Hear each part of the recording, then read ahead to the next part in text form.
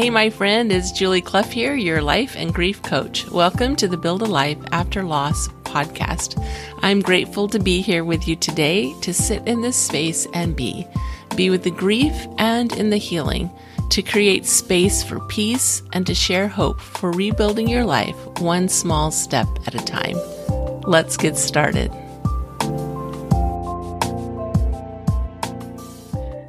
Hello, everyone. Welcome to Build a Life After Loss. I'm super excited today to have Cindy Benezra with me.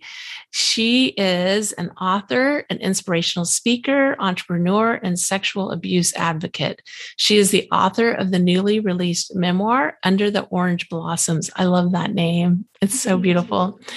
Cindy is the founder of Cindy Talks, a platform where she discusses healing tools and stories of hope for other trauma survivors. She engages with her readers through honesty, humility, and genuine care for those who have walked a similar path.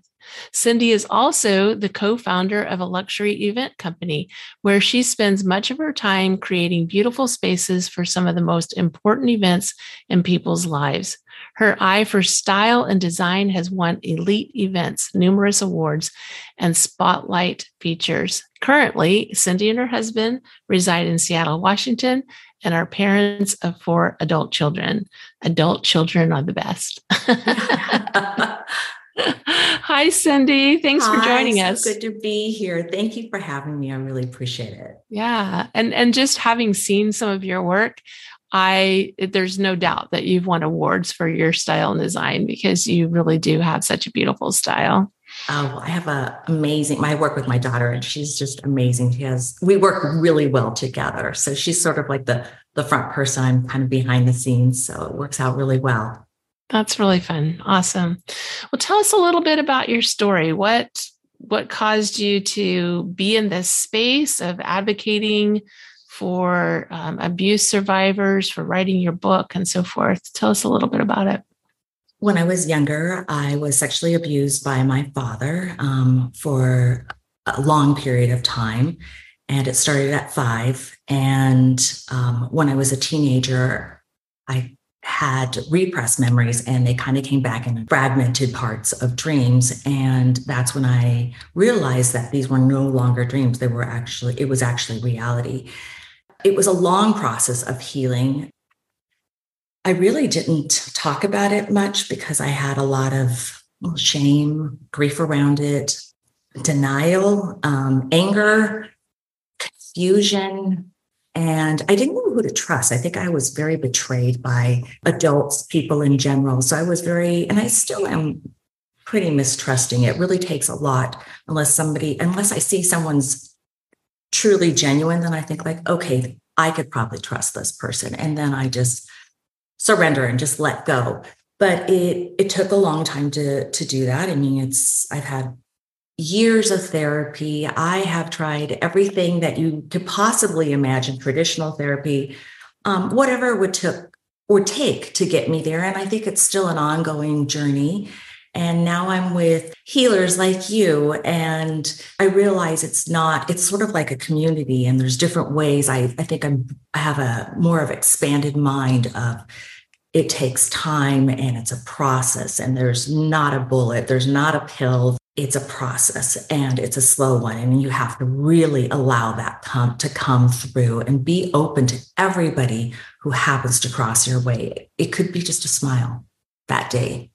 So it could be very simplistic or could be very complex.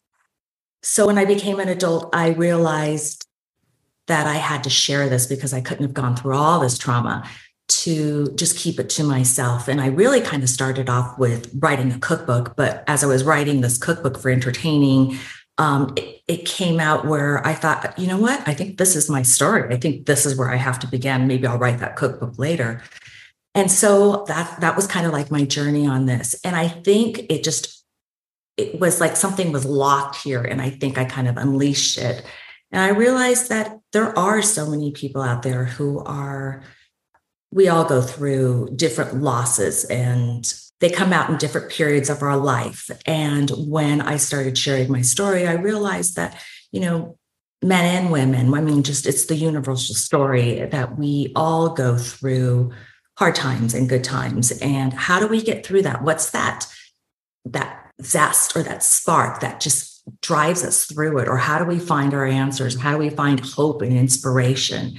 And so that was kind of like a driving factor. And now it's just sort of taken a life of its own. And I do this on the side, but this is really like what I am inspired to do, is to share with others what I have gone through, and that there's light, that there's hope for everybody. Hope is so huge. That's a big, big, big part of our healing, because if we don't encourage the hope, then we don't have the courage to move forward. Yeah, I think so. And always little steps just to get there.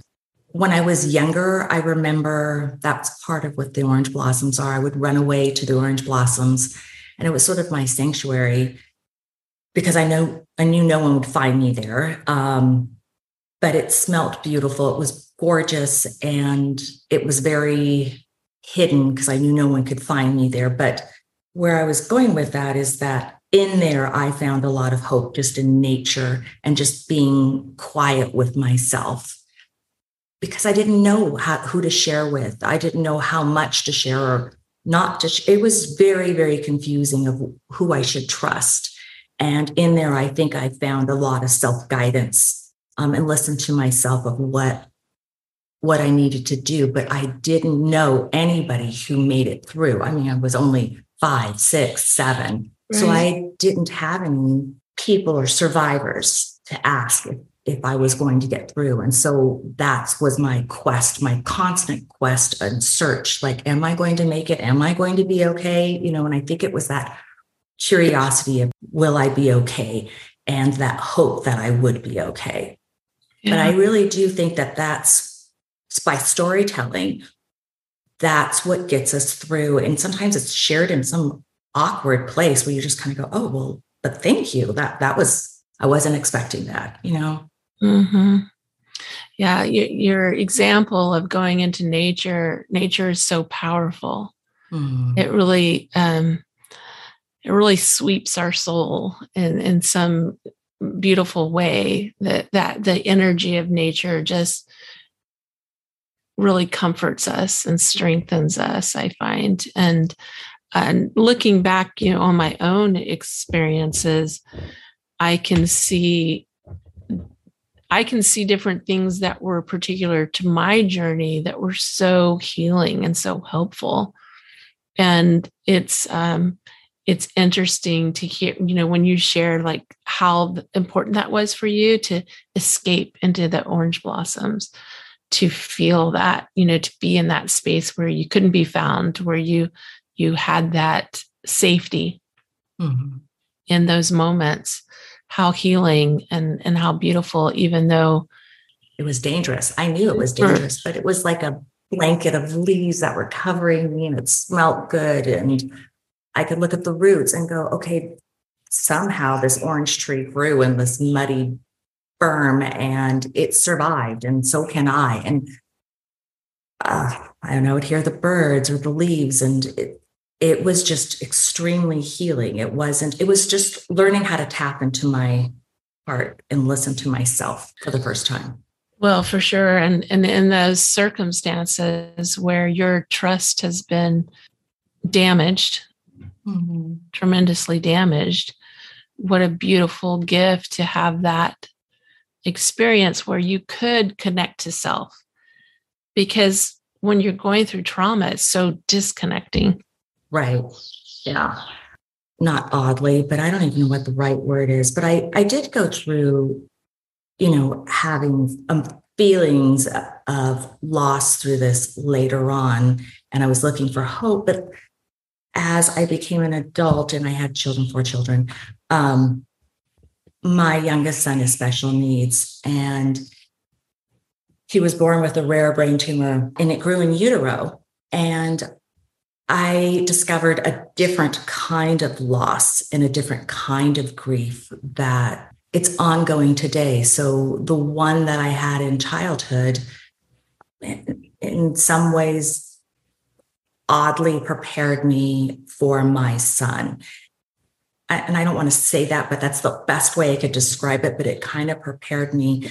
But I still grieve. He's 30 years old. I still grieve about what he goes through and the things he says, and he could articulate it. And it's hard. And when I watch him struggle, just struggle to do the normal things that we take for granted, it's hard. It's really, really hard. In fact, yesterday I was just watching my husband get a haircut, and I saw a little boy there, and he was getting his haircut. Oh, he must have had to be 7 to 10, somewhere there. And he was just so cute. And I thought, oh, my son never had that experience, like of getting his haircut in a regular barber shop and growing his hair out because he has scars on his head from surgeries. And I thought, oh, my son never got that. And I had to stop myself and say, how beautiful is this? And look at this gorgeous boy. Look how beautiful, and look the way he looks at his mom. And isn't it beautiful how he thanked, that the beautician and said, thank you for my hair, popped off the chair. And I just thought, it's constantly, I constantly grieve for the loss of the things that he cannot be or do.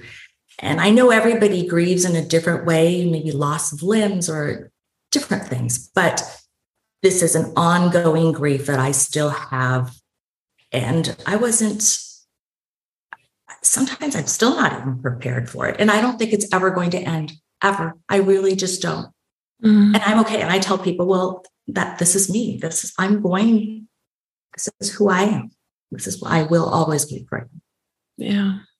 Well, and what you shared about your prior experience influencing how you went through the loss of your son's situation, the loss of experiencing that makes total sense to me, because I had experiences before my children died that completely informed my experience of loss and grief after David and Carrie died. Losing my brother to suicide and going through a divorce. I'd been through hard losses before that felt devastating. And so then when my kids died, I could look back on that and go, okay, this feels harder. Like all of us experience losses at different levels, but losing my kids definitely just felt completely shattering and overwhelming.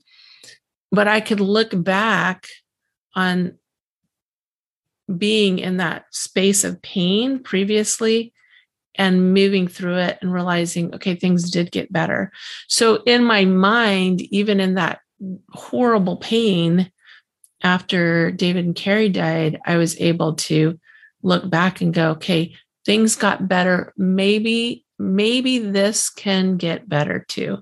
Maybe I can start feeling better too. So it makes total sense. I think when we're faced with difficult situations, our mind goes to, okay, how did I do this before? What experience do I bring to this situation that can help me to move through?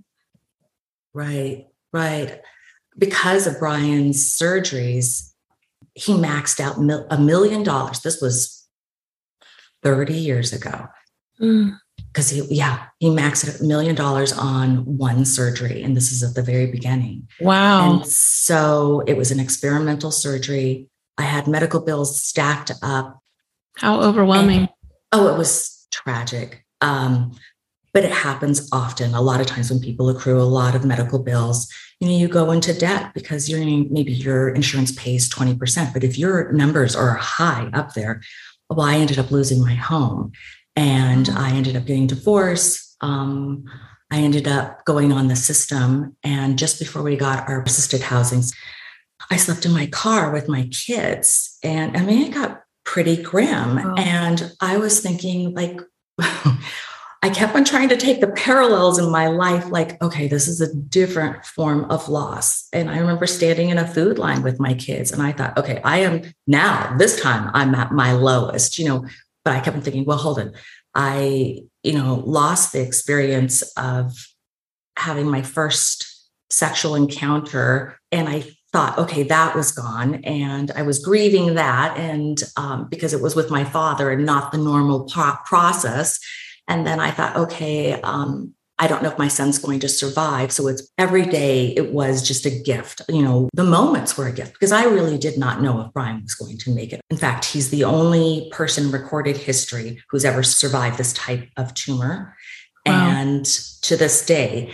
So I didn't think about the fact that of him being gone, but I thought I'm going to cherish this moment. Whatever I have, I'm going to take.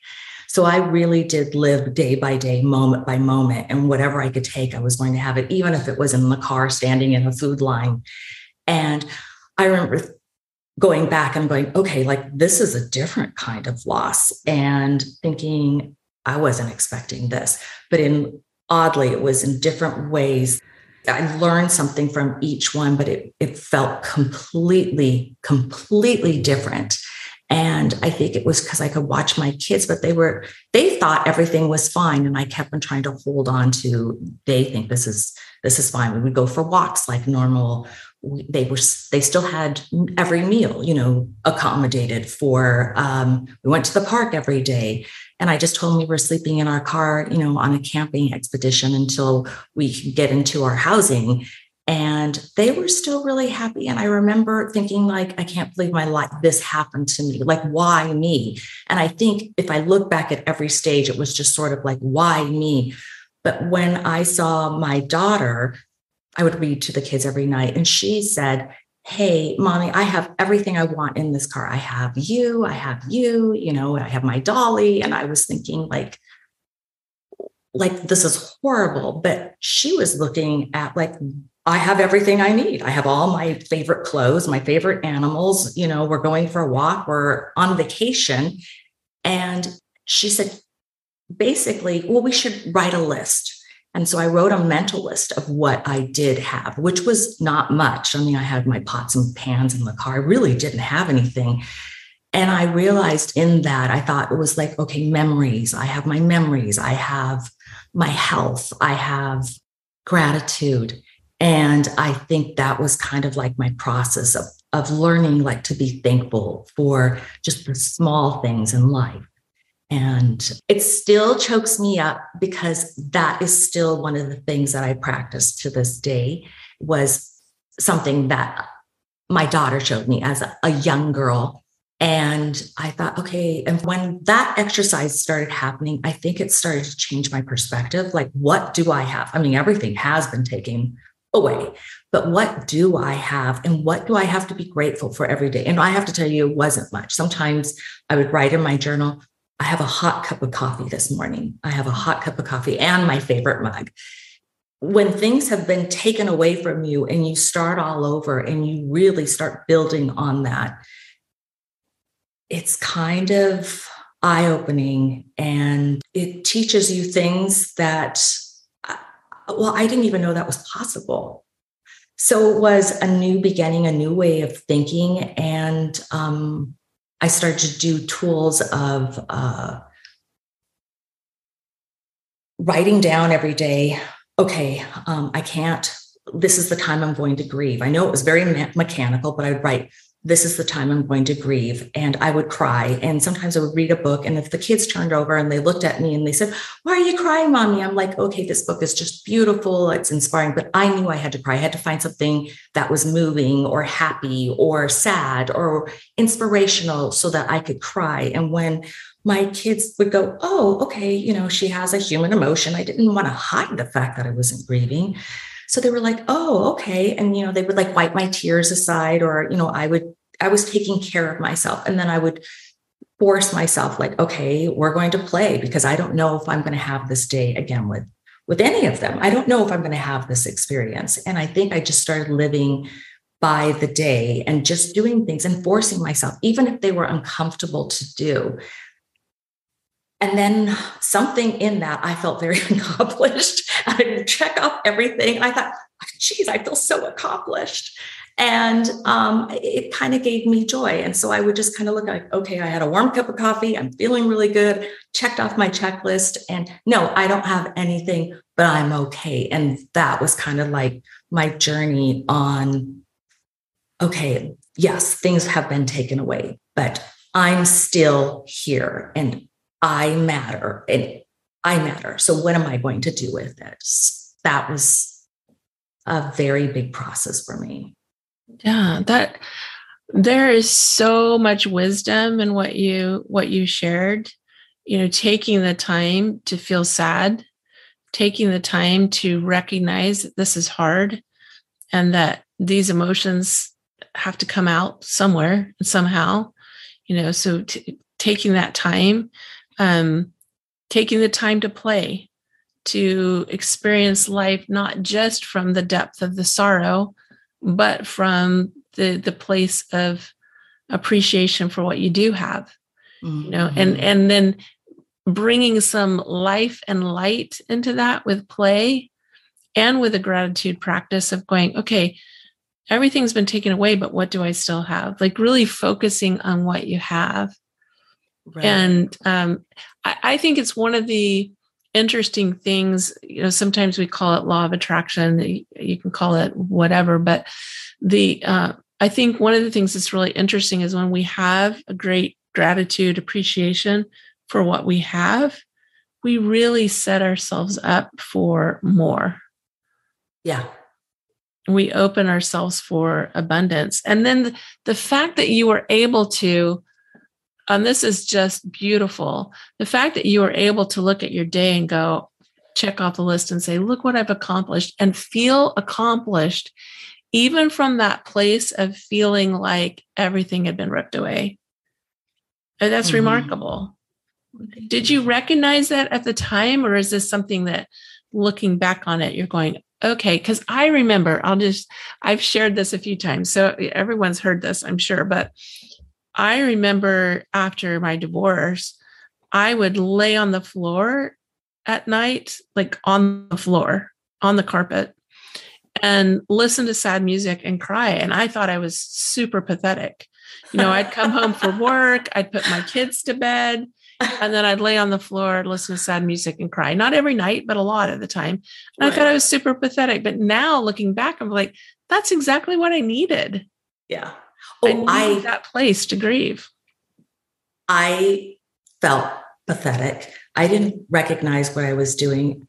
And actually, all I know is it felt good. I felt better and I was able to go on to the next step. That's all I knew. I wasn't really thinking about anything Zen, or I wasn't thinking, I was just trying to get through the moments. In survival. That's all it is. It's survival mode. And I was just thinking, that's it. Now I look back about, just being thankful. And now I look back at the lessons, but that is 30 years of practicing this.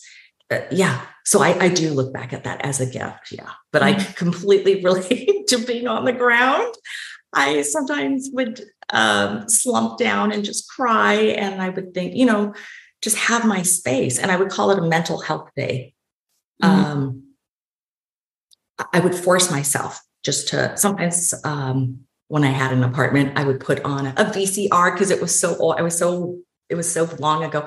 Put a VCR. Well, it sounds like the same time period. The reason I was on the floor was because we had the big speakers, and the big speakers, and I could lay between the speakers, and it was such an immersive experience because I could feel the music, not just listen to the music, because I was right there in between those speakers, laying on the floor and experiencing that. So same time period, VCRs, the whole bit. It. Yeah, I get it. What did you listen to? Who were your people? What was the voice out there? Oh, the one that I really, really remember is, oh my goodness, can I come up with the name of it? What did she look like? Or he? It was I Can't Make You Love Me. Bonnie Raitt? Bonnie Raitt. Yes. Oh, thank you. I could see the album cover, but I couldn't see the name for a minute. Thank you. Oh my gosh. Okay. So she would there, and then sometimes Sade, and then some jazz about the Follies. Oh my goodness. Yes. And I would sing it. The worst voice in the world. If dogs would howl next to me, it would be, but it something about those words and the music. Yes. And movies and reading, nature, they were very inexpensive things that I could access, but they were always accessible. Yeah, that's awesome. Mm-hmm. Well, and your life looks very different now. So share a little bit about that journey back to a place of feeling, because, going through abuse as a child is it's so challenging, because your very foundation that you're mm-hmm. growing in as a child is basically taken away. Like there's no, like you're talking about the roots of the tree, and it's like your roots had no place to really grow in. Mm-hmm. And so there's that, loss of trust, loss of security, loss of safety, which are fundamental things for a child. So share with us just a little bit about what life looks like for you now, or, a little bit about that healing journey that you took. Well, I was fortunate enough. My dad is a petroleum engineer, and he took a job overseas. And so we moved to several different countries.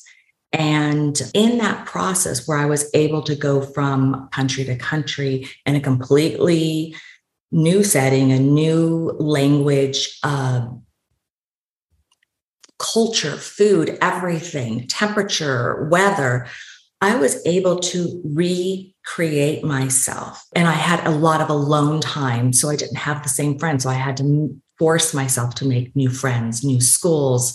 But I kept on thinking of it more as a challenge, like, okay, I'm going to make new friends. I have to be friendly.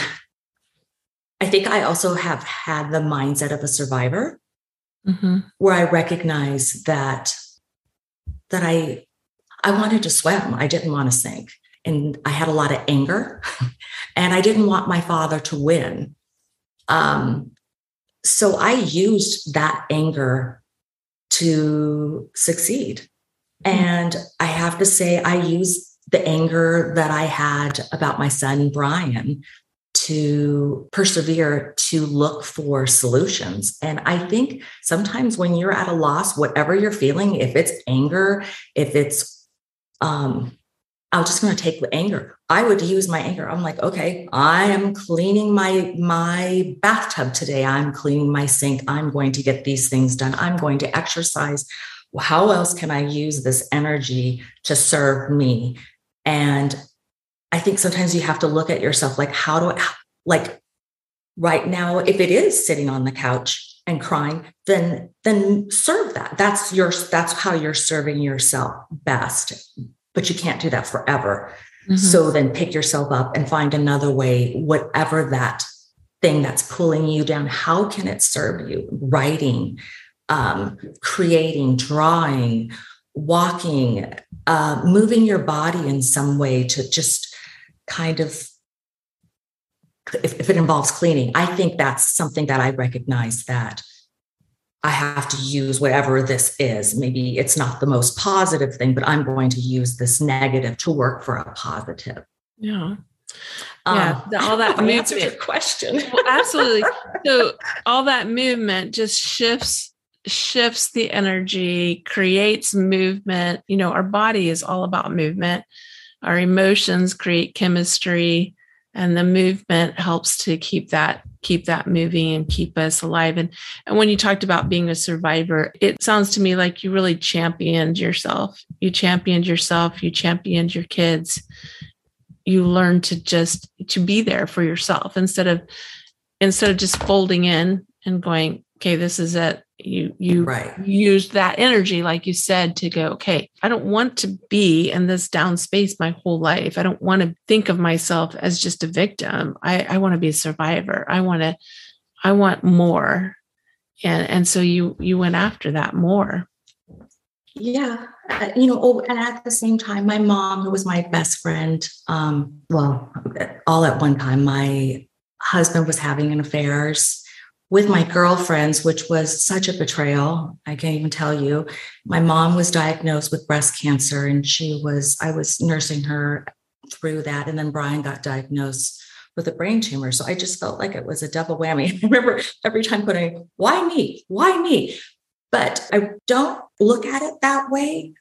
Now I think it's just sometimes we have unexplainable acts that happen to us, and they may happen over and over again. And the survival instinct in me now just kind of goes, and how are we going to get through this day? How are you going to thrive? And through that, I think it's sort of like a repetitive record. Like, how am I going to make the best of this day? This is a gift. This didn't happen to my mom. My mom passed, but this is a gift. I'm here. How am I going to serve myself and honor my mother in the same sense? How am I going to honor myself today? And I think that was kind of like the same story that I kept on finding over and over again.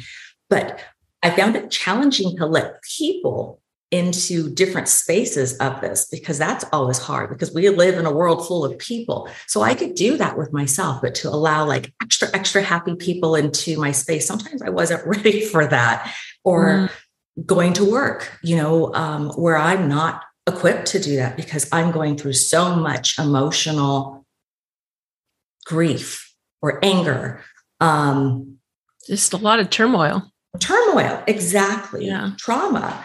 And that was a whole different thing that I recognized. And how do I let people into my life, and how do I manage that? And what I recognized too, that I have to be vocal and sharing with people that around me. Like, I'm having, sorry, I just need like 2 minutes. I'm just having a tough moment, just to take myself, cry, share with people how I was feeling. I had to be professional too. Mm-hmm. So I had to find a way to be professional in what I was doing. And I was working with families who work for the public health department as a resource provider, who have just, their children had been diagnosed with special needs, and I would help them find resources.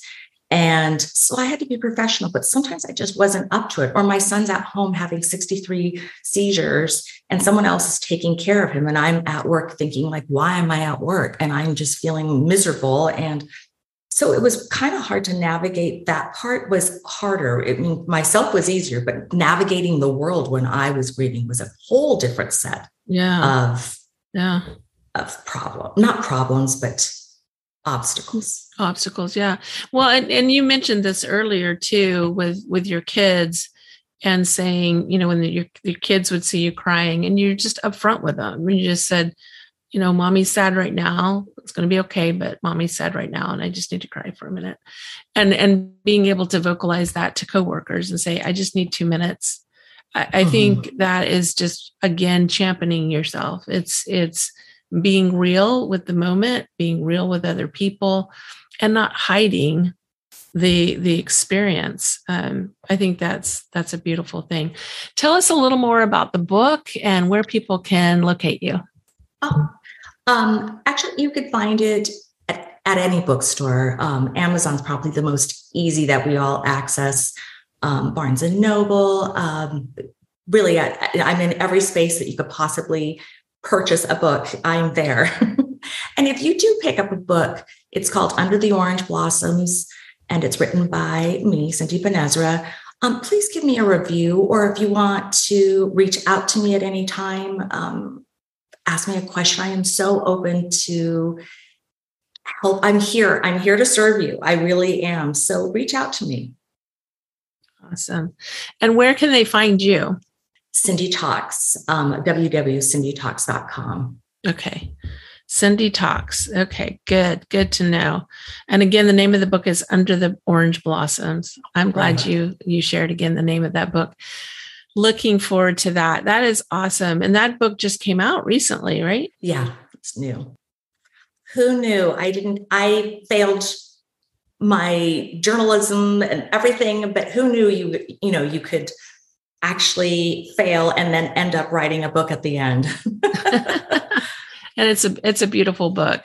Thank you so much for sharing with us today, Cindy. I think you embody hope.